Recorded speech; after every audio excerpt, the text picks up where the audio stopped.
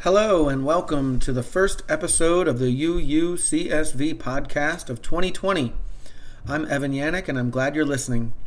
I want to apologize for not having a podcast recording of last week's sermon. I'm searching for a way we can get a podcast for the week that represents Tim's sermon, but be on the lookout for that soon. Our church's mission in the Swannanoa Valley is to create an open, active, and welcoming liberal religious community that nurtures spirituality, inspires growth and learning in the search for truth, and challenges us to live our values conscientiously through service and example. Today's service was led by Dr. John Huey, a former director of the North Carolina Outward Bound School. His sermon covers many of the benefits the Outward Bound program has brought to the world, helping millions of people to better understand the UU's seventh principle in spirit, if not in name: respect for the interdependent web of all existence of which we are a part. I hope you all have a happy and productive year ahead. Welcome to the North Carolina Outward Bound School. You're sitting on the hill here. I'll give you a few opening remarks before you launch out on your Outward Bound course. You all know because you read the literature and you thought deeply about whether or not to make the commitment to do something really hard, really different, really difficult and challenging in the natural world here at Table Rock. I congratulate you on making that decision. It's an extraordinary commitment. Some of you are older, some of you are younger, some of you are veterans, some of you are struggling with various things at work or in your personal life. We welcome you all here. And soon you'll be divided up into small groups with appropriate instructors who are highly trained, highly skilled, and highly compassionate and ready to rock and roll and to deliver what we promised you that we would deliver. Maybe the most extending, challenging, demanding experience of your life. It'll be physical, but that's not all of it. It'll be physical because that will help you tap into the spiritual and other deeper parts of yourself. So welcome again to the North Carolina Outward Bound School. And if you're having reservations about your commitment, it has to be voluntary. You have to come here because you want to. You have to throw yourself into this. If you're having reservations and second thoughts, the bus has not left yet. Board the bus. Take off. No problem. That's the beauty of Outward Bound. It's a gotcha, educational gotcha of a high order, in the sense that everybody who came to Outward Bound, millions of people, came voluntarily and made a commitment to do something really difficult, really different, and unusual, so that they could grow and learn no matter what their age. I congratulate you on making that commitment, and now we're going to deliver. Nobody's gotten on the bus yet. When I was a graduate student at Emory University in 1964, I ran out of money after one semester, and I started looking for a job. I drove over into George Wallace territory, Alabama, to interview with the headmaster of a private school, Anniston Academy. Bob Pay, the headmaster, and I really hit it off. He told me, however, after the interview and showing me around the school, that if I accepted the teaching coaching job that fall, working there, I'd be working with a new headmaster. I said, I'm sorry to hear that. Where are you going? He said he was going to start an Outward Bound School in Minnesota. What is an Outward Bound School? I asked. He gave me a long, eloquent, historical, and philosophical answer that I can still remember. He told me a bit about Kurt Hahn, the founder of Outward Bound, and Bob, long-winded, summed it up finally, and he looked at me with very intense eyes. He was a very charismatic guy. He said, Outward Bound, John, is a wilderness school where young men go through a rite of passage and learn a sense of harmony with themselves, with others, the natural world, and even the cosmos. That's the best thing I ever heard of, I said. Well, you really feel that way, John? Why don't you come with me? I said, let's go. And we went. My 3 summers in Minnesota Outward Bound changed my life, disrupted the path I was on towards intellectual cynicism and a certain amount of despair. Been in graduate school and wasn't all bad, but it didn't lead to the kind of vitality I was hoping for and looking for. It opened the way. Outward Bound Minnesota opened the way for me to use my energy to help others and to figure out who I am. Pretty important thing to do in your 20s. Very intense thing.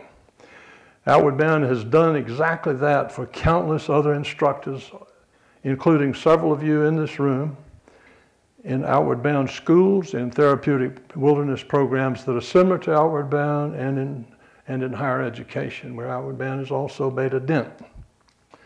What I found in Minnesota was real community. I'd longed for that. Freedom from cynicism, liberation from the thought conformity and racism of the Deep South, where I was born and raised, South Georgia. I celebrated the chance to live like a wilderness vagabond, so to speak, and to embrace universal humanitarian values with some of the best people you'll ever meet in this world, people like you in the Unitarian Fellowship. Wild idealists, every one of us, from top to bottom, mostly younger men and women, boaters, explorers, risk takers, pioneers, Spartans, Athenians, a few Swedes and Brits, early stage hippies, Eagle Scouts, jocks, intellectuals, searchers, and mavericks of every stripe, all drawn to what Kurt Hahn called the culture of aspiration. What a great phrase, the culture of aspiration. Like Peace Corps volunteers, we wanted to save the world. And ironically, the world of Outward Bound saved us by making use of us. It was beautiful. Physical, mental, and spiritual immersion. I see you thinking and smiling over there, Lee.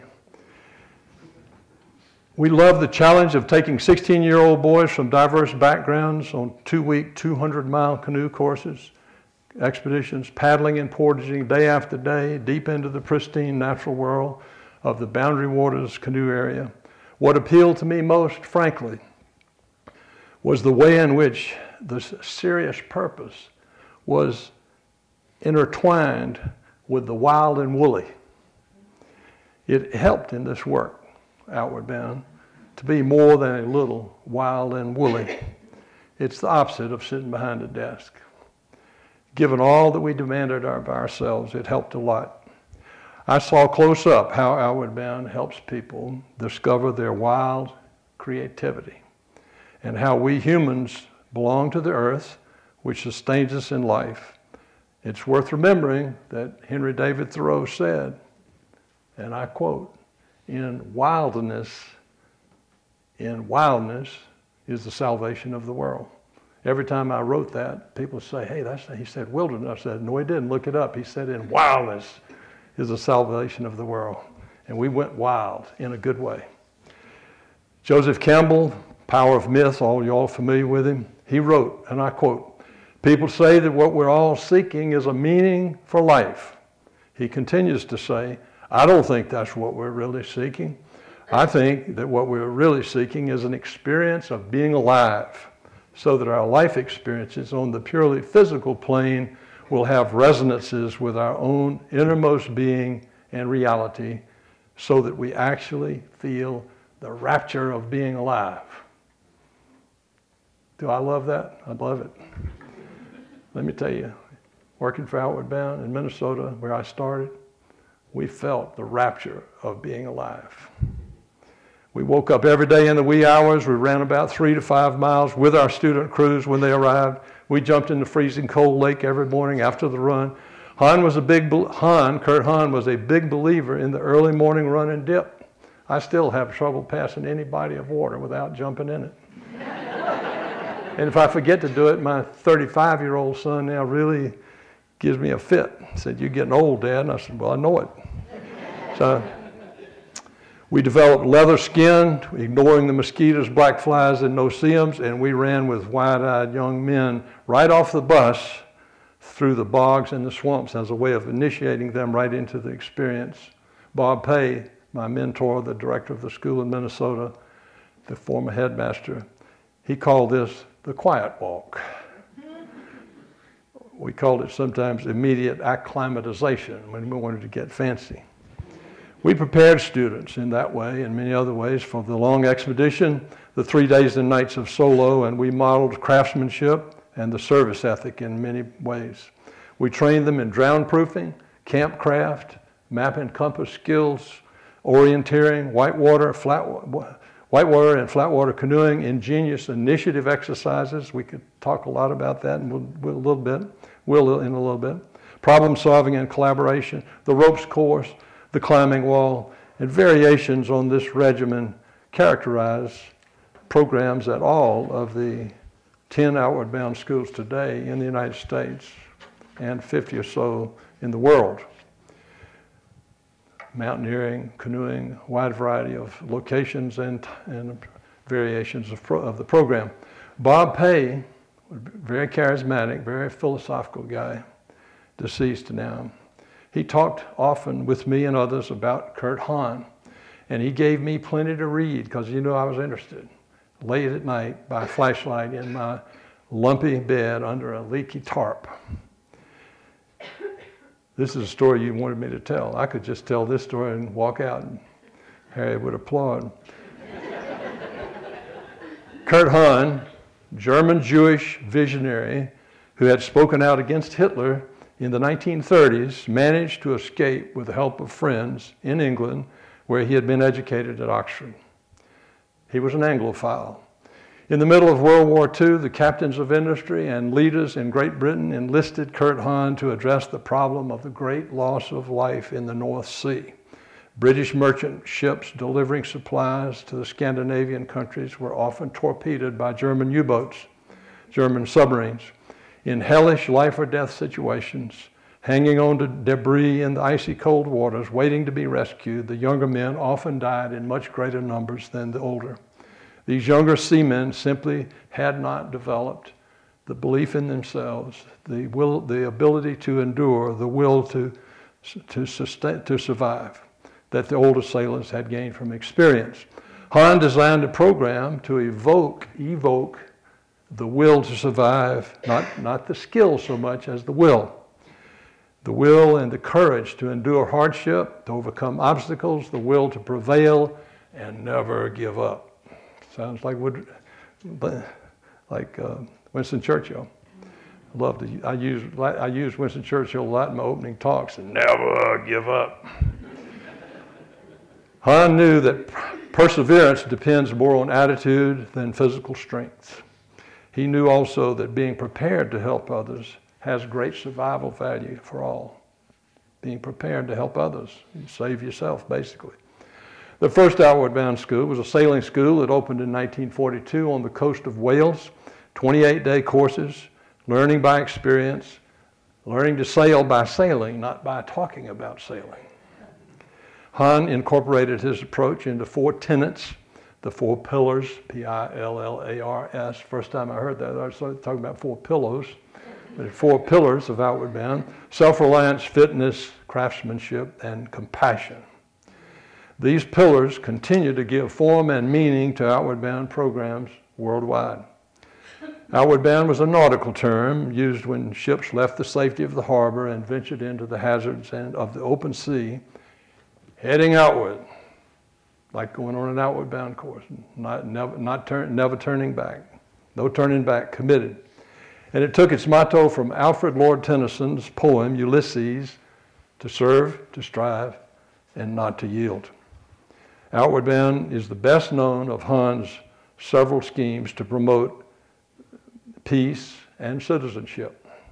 He was also the founding head of Gordonston School and the United World Colleges. There's about 4 of them across the world today. Now, frankly, what intrigued me about Outward Bound were the paradoxes. Think about it. Intense, very intense stress challenge, safely delivered by compassionate instructors. Intense stress challenge and physical activity contributed powerfully to spiritual awakening, the human spiritual awakening. The solo, Another paradox, 3 days and 3 nights alone in the wilderness on most outward bound courses. A time of solitude and reflection in the wilderness seemed to feed the fires of group respect and cohesion. Paradoxically, the discovery of one's individual capabilities not only strengthened self-reliance, but stimulated the desire to share, the desire to serve, the desire to support others. A lot of interesting paradoxes and irony in that, and I love the paradoxes. And of course, to deliver it in that way, everything depended on the skill and compassion and tone setting by the director of the school and the skillful attention of the instructors. The climbing wall, 12 to 14 feet high, about 8 feet wide, made of smooth wood, no splinters in it. Every outward bound school all over the world has a climbing wall, a vivid symbol, really, of all of the outward bound programs and challenges. Get your small group of 8 to 10 students over the wall. No props, no ropes, no ladder, no holding onto the sides, no one hanging upside down. Just make a plan and then start to work. Use your bodies, work as a team, and get everybody over the fall. It looks like an insurmountable barrier, but you can do it. It was wonderful to see the variety of ways in which people tried to get over that wall. Can't hold on to the sides, no ladder. I had the pleasure of taking a group of psychologists from Broughton Hospital on a one-day outward bound exposure. And I gave them the pitch that I just described. And I said, okay, y'all, see you on the other side. Y'all talk together, debate, work it out, and tell them when you're ready. So after about 30 minutes, one of the psychologists said, John, we've talked it over. We've had some heated debate over here, and we've decided it is a wall.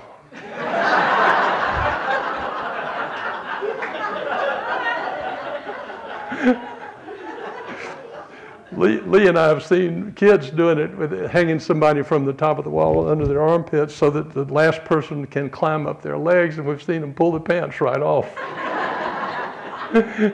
That's probably before we went co-ed. We introduced the first girls course in Minnesota. Proud of that. Today, most outward bound courses everywhere, most of them are co-ed.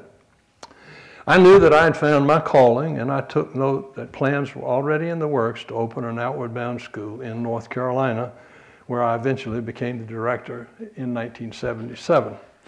The key word in the outward bound mission statement is to inspire. Think about it. It's a physical program, that's the way it looks, but the purpose of it is to inspire, not to indoctrinate, not to train necessarily, but to inspire, to put spirit into, to open the mind, body, and heart and soul to the natural world, maybe even to experience that harmony with nature and the cosmos that Bob Pay had told me about. I saw some people who had those kind of epiphanies and mystical experiences. I was one of them. And the more I learned about Outward Bound as I worked in it, the more I realized I had stumbled into a movement with substance, depth, and continuing relevance, and wonderful people. Here's some example of the depth. Kurt Hahn wrote, he didn't write books, by the way, he gave a lot of speeches. He wrote, or gave in a speech, sustained the passions, the craving for adventure, the joy of exploration, the love of music, painting or writing, the devotion to a skill, demanding patience and care. He said also, I regard it as the foremost task of education to ensure the survival of these qualities: an enterprising curiosity, an indefatigable spirit, tenacity in pursuit, readiness for sensible self-denial, and above all, compassion. Pretty beautiful. I learned how to pronounce indefatigable. It came to me in Minnesota, and it sticks with me now, that one of the greatest gifts we can ever give to our children is to expose them to the beauty and fragility of the natural world.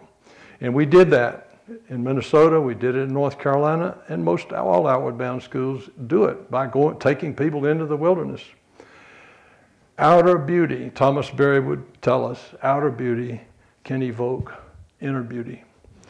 I never missed a chance as a young buck instructor in Minnesota, no matter how much the students might complain. I never missed a chance to take them off our planned route, paddle 10 extra miles to see an amazing hidden waterfall. I remember one night sitting up with a young boy from Boston.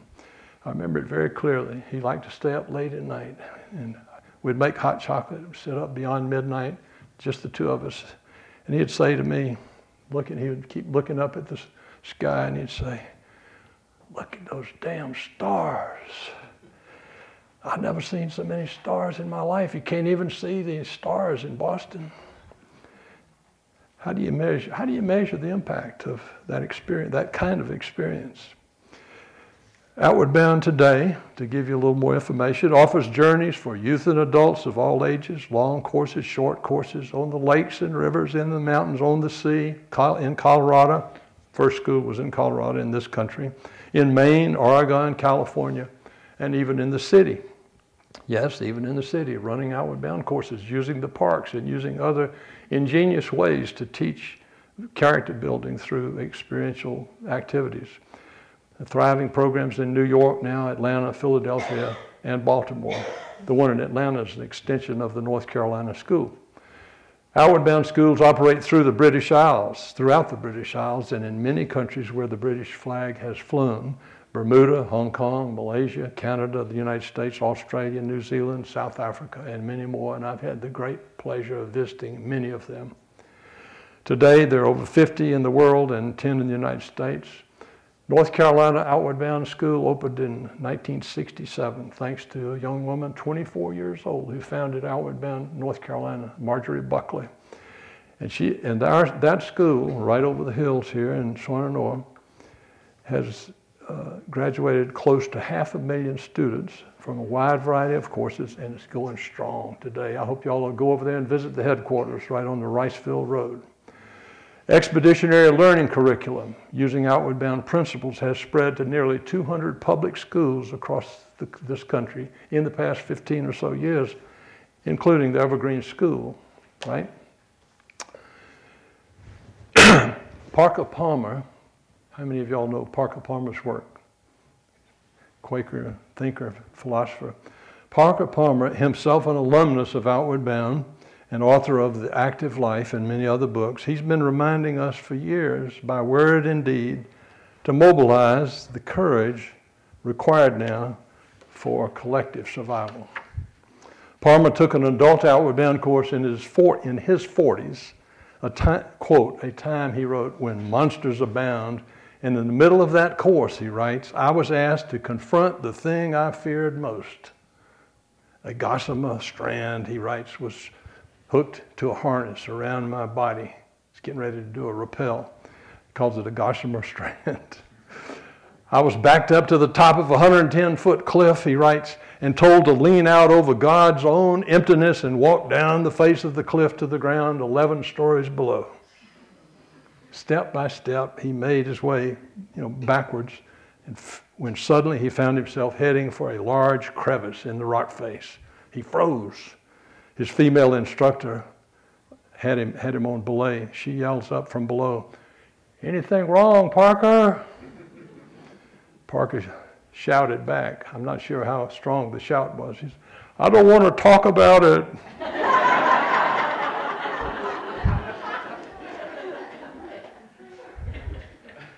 Parker, and she shouts back at him, "If you can't get out of it, Parker, get into it."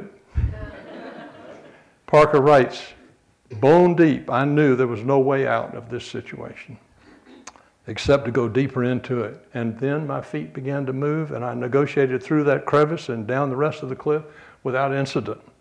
That is why, he continues, we must sometimes ride the monsters all the way down. Some monsters, and we're familiar with a lot of them today, aren't we? Some monsters simply won't go away. The only way to deal with them is to move toward them, with them, if you can, into them, and through them, facing reality. What if we could produce a few million Parker Palmers, risk takers like you, thinkers, activists for democracy and for environmental sanity? What if we could do that? Leaders who live the active life to the best of their ability and who put everything on the line.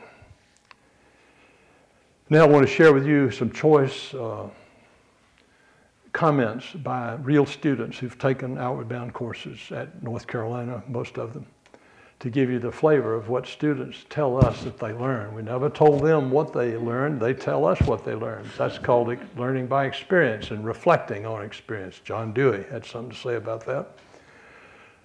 I wanted a physical and mental tune-up from this course. What I got was a major overhaul. Walter, 68 years old. We used to have a program called Going Beyond. It was designed for older people. He was one of them. While so many forces are pulling us apart, Outward Bound is a rare bridge bringing us together. Shelley, 16 years old. Outward Bound has given me a new sense of loving the outdoors and the land we live on. I want to become more conscious of our good earth and do my part to conserve and save it. Brad, businessman, 29. Here's the best one. We're better than we know. If we discover this just once, we will never settle for less. Marcia, 16. 11,000 scientists have recently announced that climate change has us on track for untold suffering, while the United Nations says the collapse of our ecosystems could wipe out a million species. We're in a struggle for life itself. We know that. We're not separate from nature. We are nature. And in this struggle, we have to become our true natural selves, not a virus that plagues this planet, but a species that protects all life. No stranger to courage, Bill McKibben has been telling us for 30 years or more, we are headed for biological annihilation. Time is short. And Parker Palmer reminds us and tells us, and now we have to act with greater courage than ever. We have to face our monsters. We have to take risks, and we have to do that which scares us. Now I've got to live up to my billing. What if? What if Outward Bound Worldwide made environmental awareness even more central to its philosophy and programs? What if we could inspire millions more people to live with courage and reverence for all life, catching the spirit of Greta Thunberg, who shows us and tells us, no one, she says, no one is too small to make a difference? What if we acted collectively as if we were facing the same peril all over the world, just as those young British merchant seamen faced peril in the North Sea? What if we could sustain a mass mobilization comparable to what we did in World War II, only this time waging peace and healing to reverse the destructive effects of climate change? That's what William James would call the moral equivalent of war. That's a phrase that I love. It's a phrase and a concept often used by Kurt Hahn. We used it in our readings to start courses. We have to toughen up, folks. We all know that. We've got to dig deeper than ever, and we have to keep charging. We have to get over this wall together, no matter how impossible it seems. It's time for all of us to go both more deeply inward and then go outward to serve, to strive, hopefully to find. Tennyson had to find in his line, to serve, to strive, to find, and not to yield. Giving up's not an option. Everyone has a role to play. We're all in the same boat. The need to be strong is the chance to be. Sammy Prefontaine said that right after taking his Outward Bound course, and he died shortly thereafter of cancer. The need to be strong is the chance to be. I want to thank all of you for what you're already doing. Drinking from the tap, maybe instead of a plastic bottle, divesting from fossil fuels, staying active politically, doubling your volunteer efforts with dynamic nonprofits, cherishing the remaining wild places, and honoring the creation with mind, body and soul, celebrating the rapture of being alive. It's very good to be on that journey with you good people. Thank you. To be alive in this beautiful self, to participate in the dance of life with senses to perceive it, lungs that breathe it, organs that draw nourishment from it, is a wonder beyond words. Gratitude for the gift of life is the primary wellspring of all religions, the hallmark of the mystic, the source of all true art. Furthermore, it is a privilege to be alive in this time when we can choose to take part in the self-healing of the world. Amen. Amen. Amen. Thanks again for listening. Next week, we'll hear from Dr. Mark Mullinax, who is professor of religion and chair of the faculty at Mars Hill University, about the Chinese book Tao Te Ching. It is sure to be enlightening. I hope to see you there.